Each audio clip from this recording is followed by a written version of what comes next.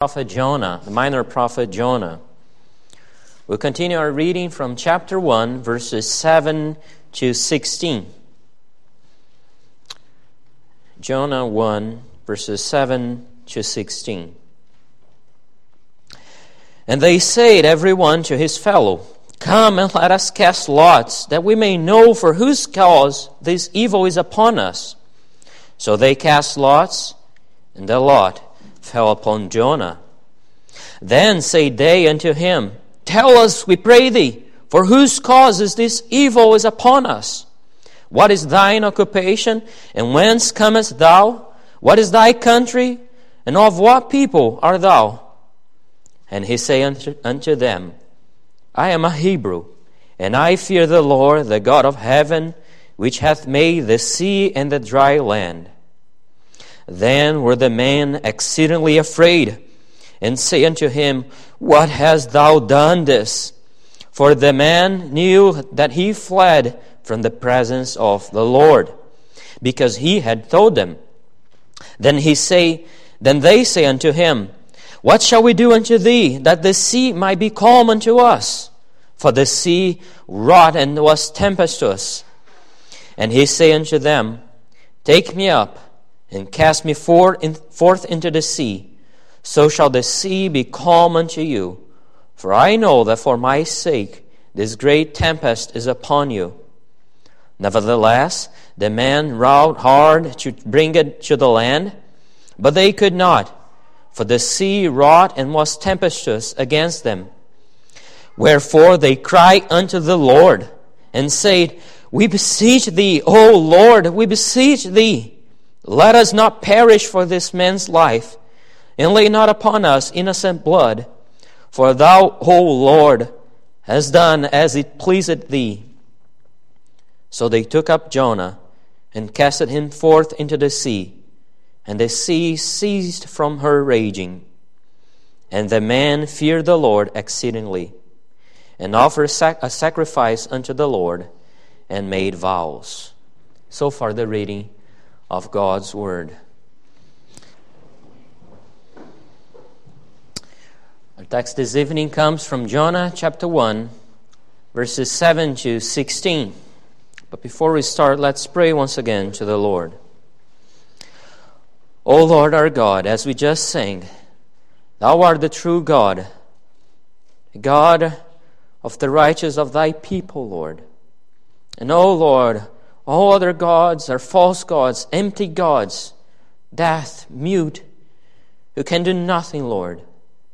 So bring us, Lord, this evening before the one true God, in faithful submission unto Thee.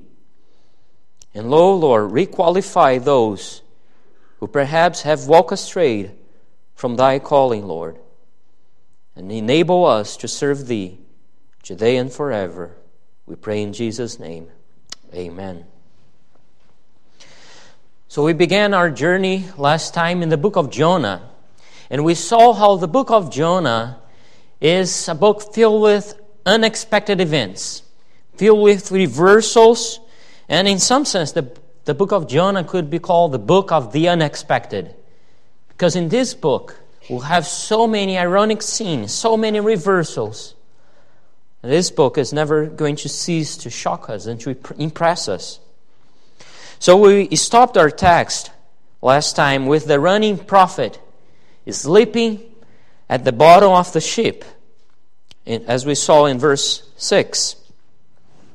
And this evening we continue our journey through the book of Jonah, and we'll meditate on God's stormy mercy. We will see how God uncovers the sinner man, and doesn't matter where he hides, even though God might judge, His grace is always manifested. To do so, we will examine this text under three headings. First, sin found out, verses 7 to 10. Second, sin dealt with, verses 11 to 13. And third, sin resolved, verses 14 to 16. So first, let's consider sin found out. Now the desperate sailors as Jonah was sleeping at the bottom of that ship, are now desperate, and they come now to their third attempt to get out of this situation. The waves were crashing against the ship. Things were going out of hand, and it seems like they were going to die at any moment. And they come now to this third attempt. They have pray to their gods. They have trying to throw away the cargo of the ship, and nothing seems to happen. And now they come to the conclusion that someone is to blame for this storm. This is not a natural storm. This is something supernatural. So someone must have upset a god somewhere. And this is the common ancient Near East mentality, that they treated God in a way that you do something for God and then He will give you something in return.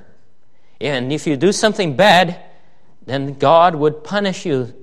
So they treated God almost like a vending machine. So you put in and you then hope to receive what you paid for. So that is the mentality that these men had.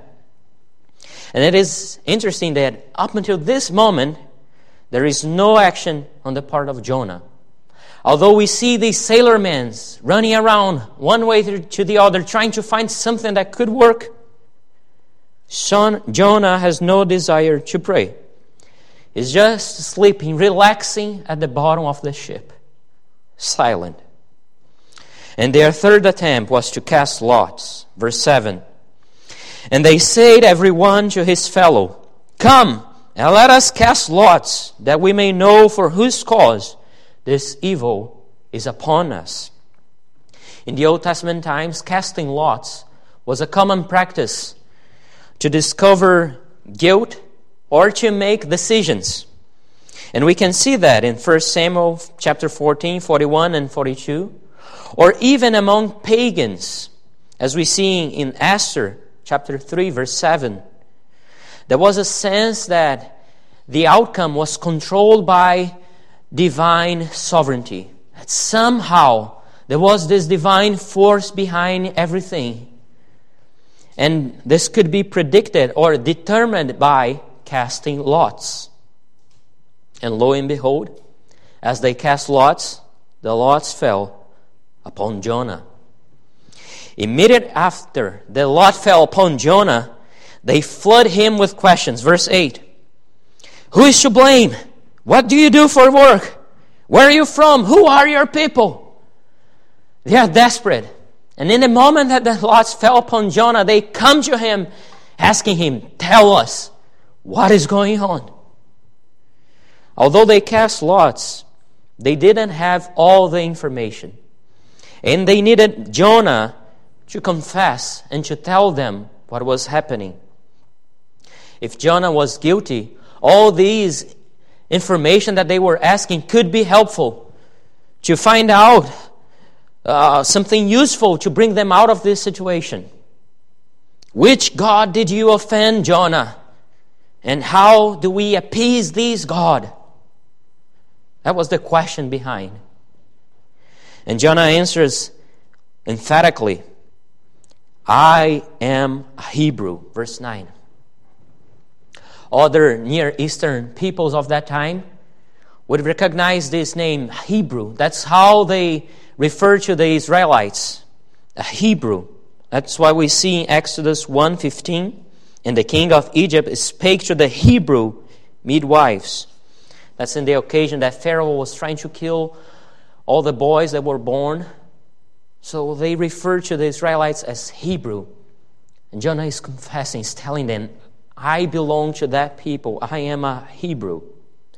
Jonah is identifying himself in a way that those pagans could understand.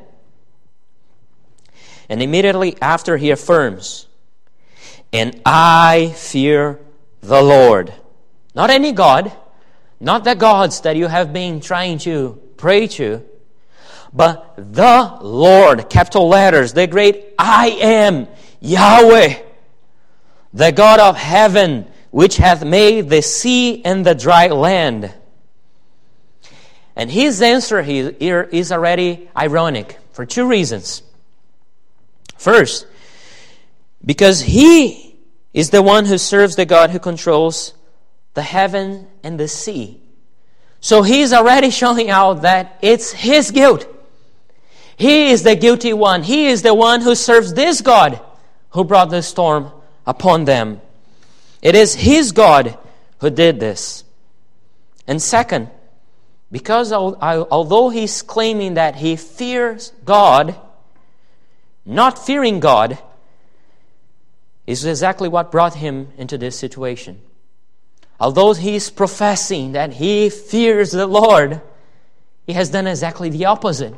He has not feared God and run away from Him.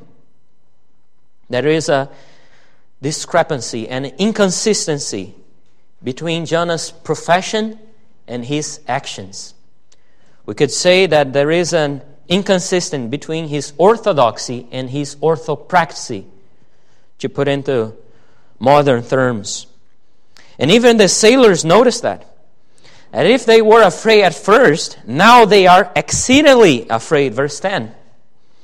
And they turned to him and asked, not much waiting for an answer, but more expressing their astonishment. What have you done, or whatever have you done? How could someone who serves this Almighty God, the God of heaven and earth, the God who made the sea, try to run away from Him? What have you done, Jonah? How could you do this? If you profess that you serve the God who made the sea, how could you try to run away from Him in the ocean? While the sailors fear false God, Jonah was still in defiance of the one true God.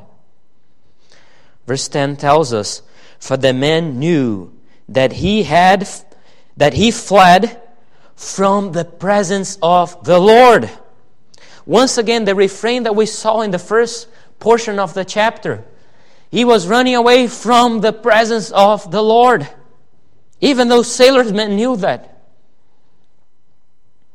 What a silly thing, to try to run away from the Creator of the universe. How could it ever be a place in the universe that He created that the creature could hide from Him? Now I want to speak to you who perhaps is here tonight, but although you are here at church, you're still trying to hide from Him. Trying to find a place as if you could hide from God. The truth is that sin doesn't remain hidden for long. And even when it does, even when we manage sometimes to keep sin hidden from others, not from God, it will corrode you. It will deteriorate your soul from the inside out. It will consume you. Sin has this deteriorating effect. And even though you think you can manage to keep it hidden from others, it is still going to affect your life. And even the life of others, as we will see.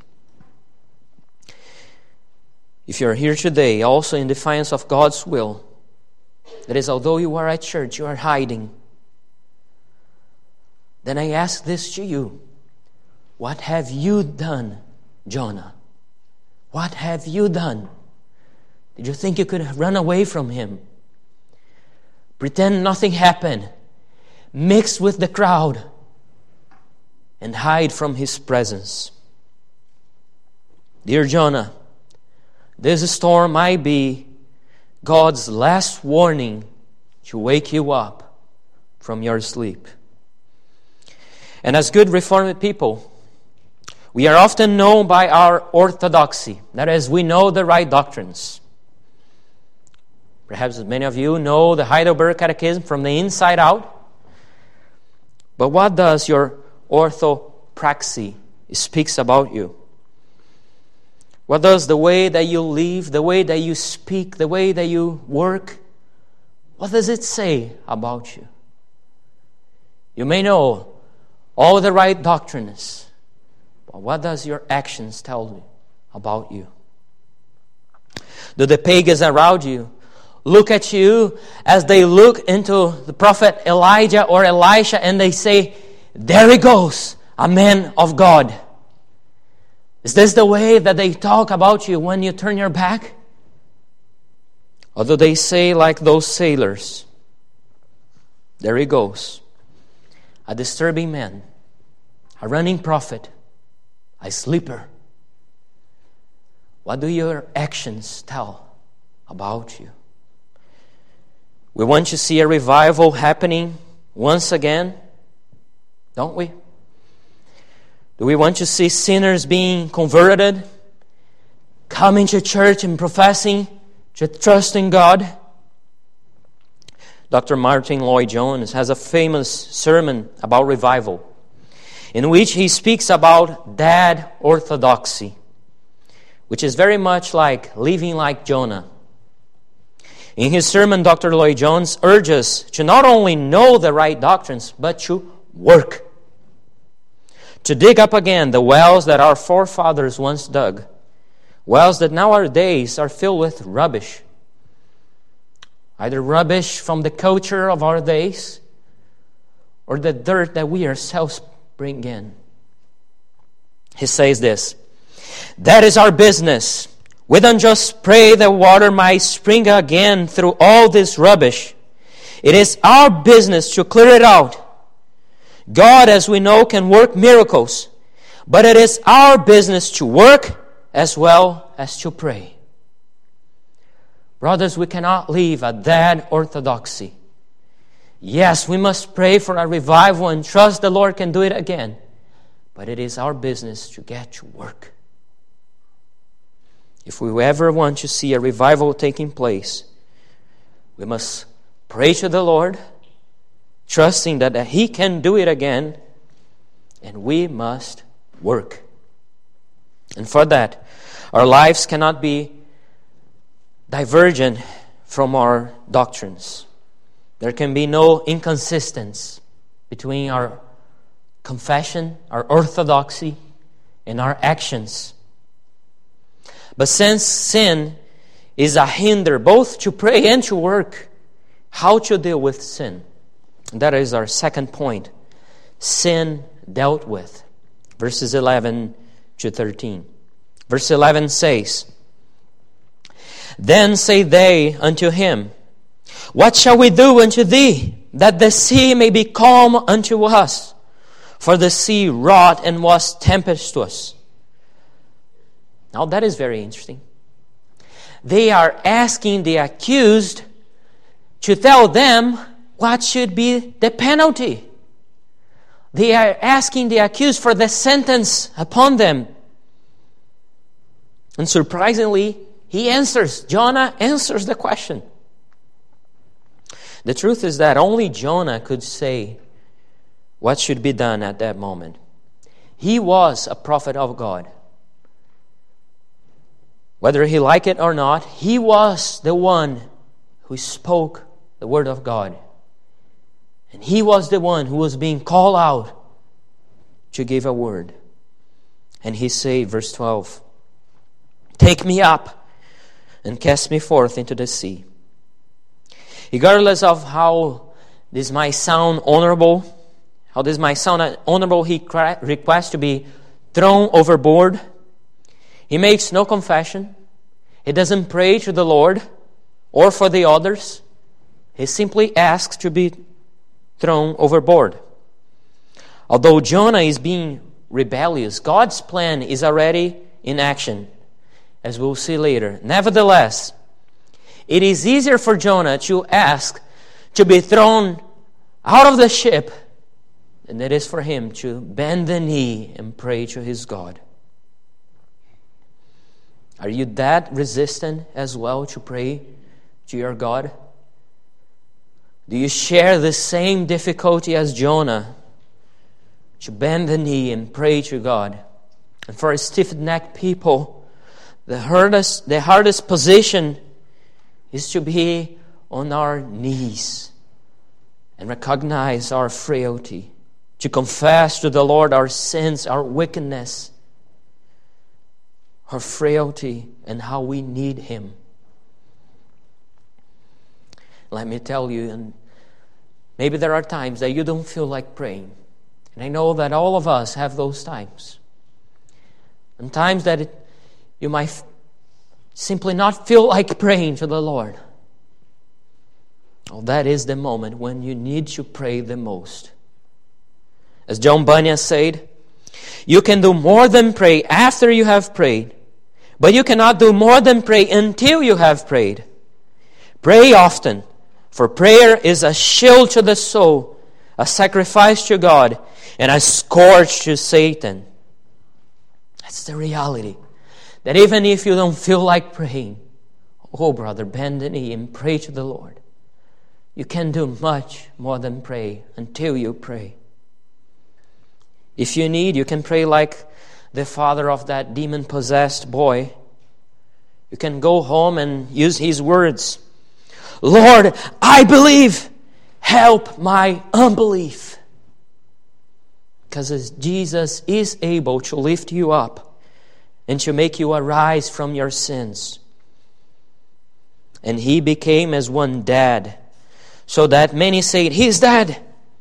But Jesus took him by the hand and lifted him up, and he arose. Oh, brothers, pray to him. Yes, Lord, I believe. Help my unbelief. Even if I don't feel like praying, Lord. Even if I don't feel like trusting you, Lord. But I believe. Help my unbelief. Just as he rose, that demon-possessed boy, free from his curse, he can do it again. He can do it unto you. And we don't know exactly what was in Jonah's mind. Perhaps Jonah thought that this way would be easier. This would simply be the easiest way. To simply be dragged down to the bottom of the sea. He was prepared to face the raging sea, but not to change from his disobedience. At least this way he might have thought, I will receive the consequence of my sin. I will not go to Nineveh, and these sailors will be spared. But God had different plans.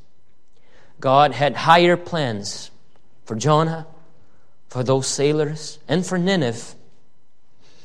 Verse 13 tells us that those sailors tried hard to bring the ship to land, but they could not, because the sea grew more and more with violence against them. They tried to avoid. They heard what Jonah told them, and they tried to find another way to deal with that storm. They would not escape before sin was dealt with. There's no other way. Both Jonah's sin was trying to hide from God, and also the sin of those sailors who were at first seeking other gods, false gods, to appease the raging sea. To have God's hand being heavy upon us sometimes can be threatening. It's something that we are afraid of, that we fear, and we often have a good reason to fear. But sometimes it's not a synonym of His wrath, but of His love, not letting us go astray. God's mercy will not allow us to escape the stormy sea before sin is dealt with. Even if He has to break the ship or swallow us up with a great fish, but our sins will be dealt with. Are you here today trying to escape from His presence? Or are you seeking a way to deal with the sins that torment your lives? Perhaps you're feeling so ashamed, so guilty, that you cannot dare to face God, that you cannot dare to come before His face, to stand before Him. How could you? After all that you have done, you have disobeyed Him, you have fled from Him, you have hidden from Him. How could you face Him? Oh, brothers, but just as sin needs to be found, sin needs to be dealt with. And the good news is that there is a resolution for sin. That's what we will see in our third point. Sin resolved. Verse 14 is an unexpected demonstration of God's grace, reaching to the most unexpected sinner. Verse 14, "Wherefore they cry unto the Lord and said, We beseech thee, O Lord, we beseech thee, let us not perish for this man's life, and lay not upon us innocent blood. For thou, O Lord, hast done as it pleased thee." These men who not so long ago were polytheists, idolaters, were bowing down to a whole pantheon of gods, are now praying to the Lord. Notice the emphasis. 3 times it says that they were praying unto the Lord. Capital letters again, using the covenant name of God. They were praying to the great I am that I am. And the same thing that the shipmaster told Jonah to do in verse 6, to cry upon thy God. Now they are doing it. The shipmaster told Jonah to do this, but if Jonah was not going to do it, they were crying themselves upon the Lord. If the prophet Jonah was not going to cry for the Lord, these heathen sailors would. And there is a certain reluctance on the part of these heathen sailors to cast this man overboard. A spiritual concern not to shed innocent blood. First, they try to reach land with all their strength, and now they are begging God.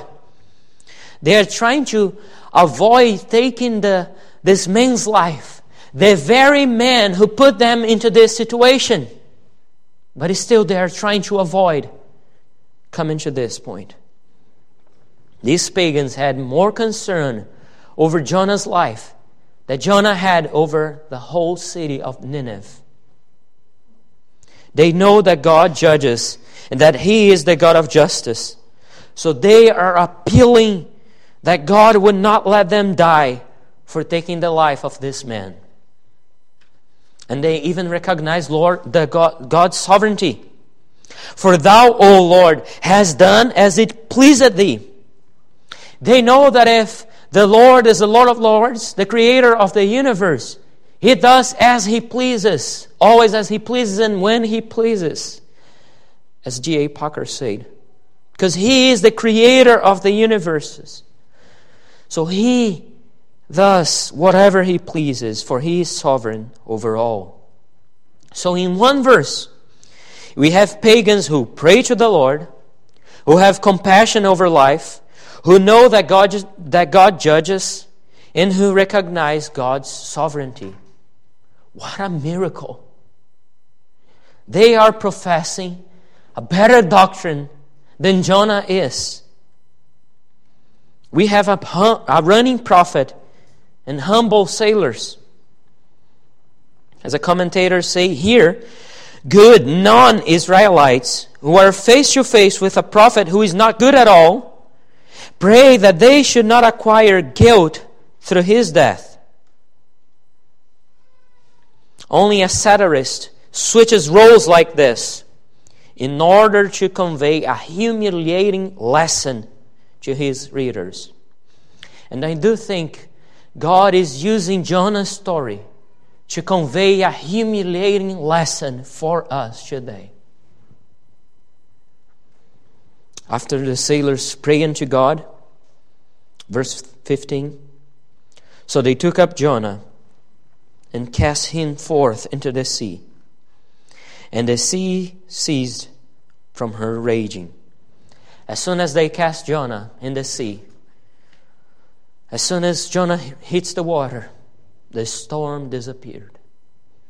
As if the sea was confirming it was his fault. It was this man's fault. The sea is immediately obeying the voice of the Creator. God commanded, and the sea was raging. God commanded, and the sea was calm. Then verse 16. The man feared the Lord exceedingly, and offered a sacrifice unto the Lord, and made vows. Once again, it is repeated that these men were serving the Lord. No more other gods, but now they fear the Lord. And they even offer sacrifice unto the Lord. The exact same expression that appears in verse 10 is repeated in verse 16. The men feared the Lord exceedingly.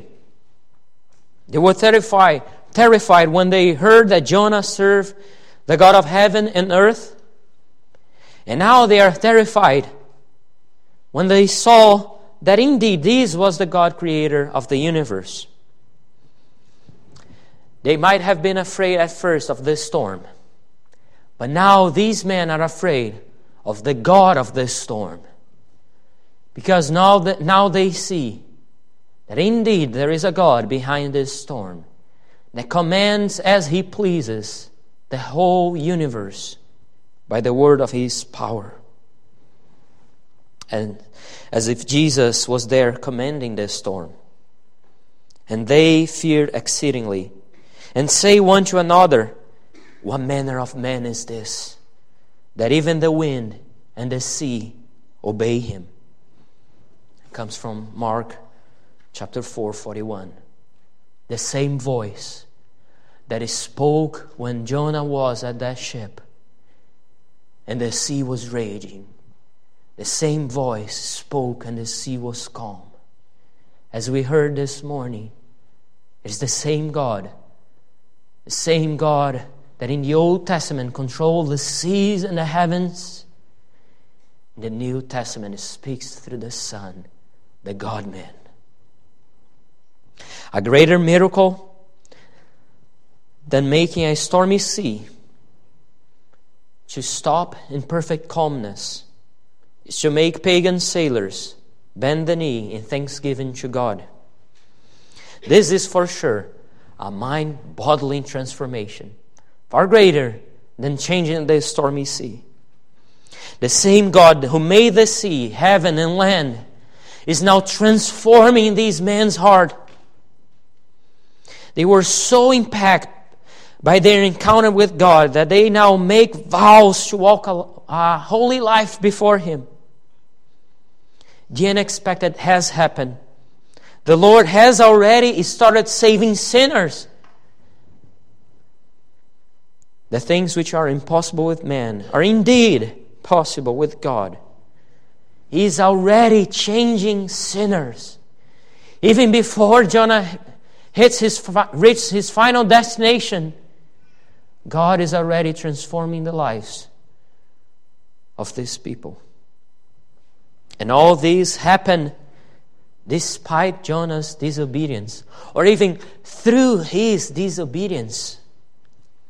As a proof that even when one thinks that can frustrate God's plan, it is actually accomplishing His plans. Nothing can frustrate God's plan. The Lord brought sinners who were lost to fear Him and trust Him. And if God can bring such a marvelous salvation through Jonah's disobedience, what will He do if we obey Him and preach the gospel to those around us? If this is what He does through disobedience, can you imagine what will He do if we bend the knee and storm the mercy seat, asking Him to save those who are perishing around us? If this is such a compassionate God that even against the will of this running prophet, He saved those around him, what will He do if His whole church prays for the salvation of those around us?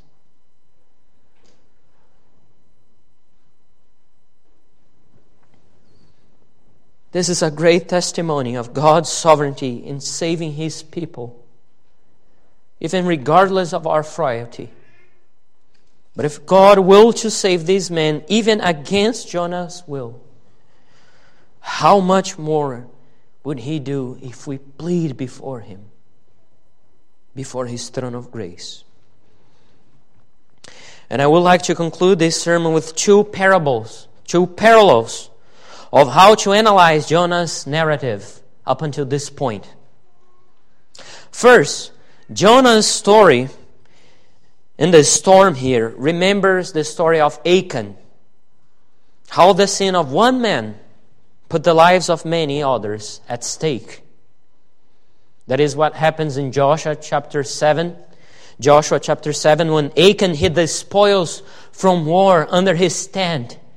And he tried to hide those spoils, thinking that no one would know.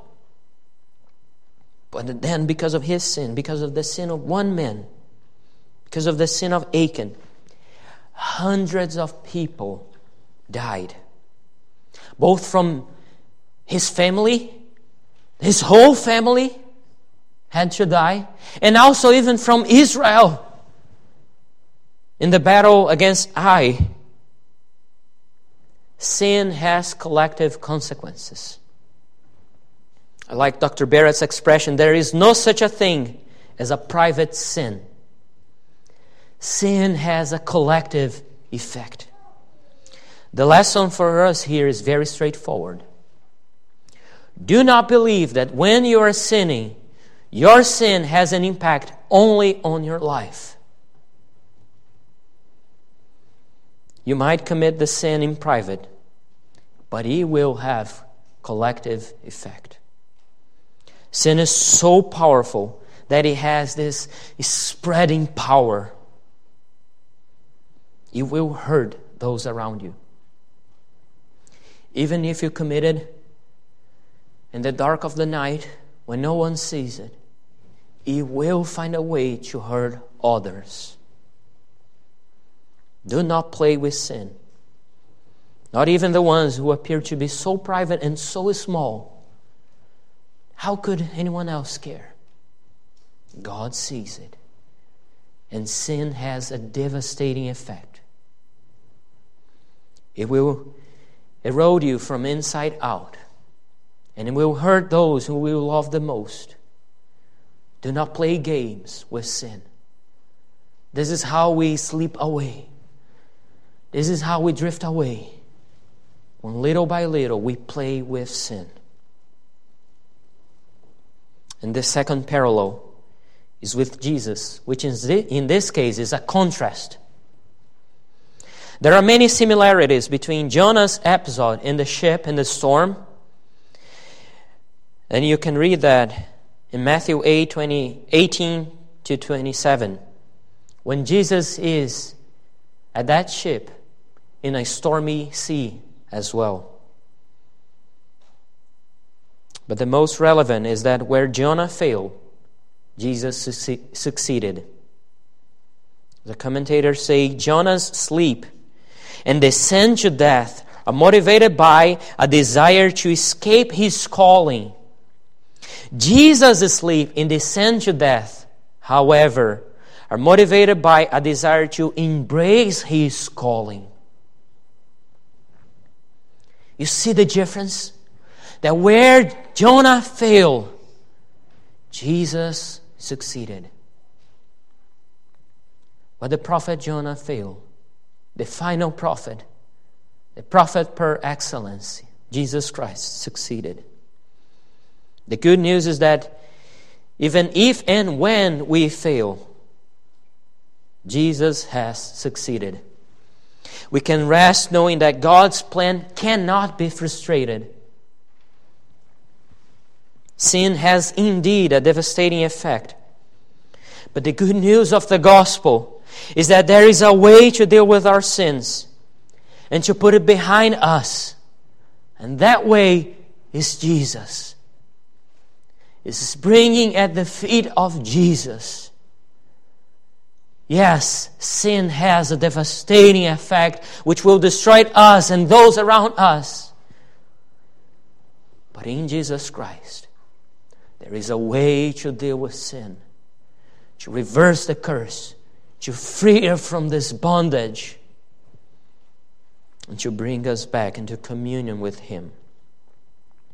For He said, I am the way, the truth, and the life. No man comes unto the Father but by me. The only way to deal with sin is through Jesus Christ. It's not by hiding it. That is our natural impulse, to try to hide. Just like in the garden, to try to hide from the presence of the Lord. Or just like Jonah, to try to hide and to flee away, run away. But the only way to deal with sin is by bringing it before Jesus Christ, at His feet. Confessing what we have done. And trusting that He is the God, creator of the universe. And just as He is able to transform a stormy sea, He is able to transform our lives. And the good news is that regardless of how much we have rejected His call at first, doesn't matter how far away we have run from Him, He can still re-qualify us to carry on His gospel message. Doesn't matter how far we are from Nineveh, or how far we are from the call that He has given us, He can still call us back, transform us, re-qualify us to fulfill His call. May the proclamation of God's gospel be preached in us, first of all, through us, through our lives, through our actions and our confession, and even despite us when we fail. For what matters is His name to be glorified, not ours, not our comfort, not our lives even, but to bring glory to Thee. Amen. Let's pray to the Lord once again.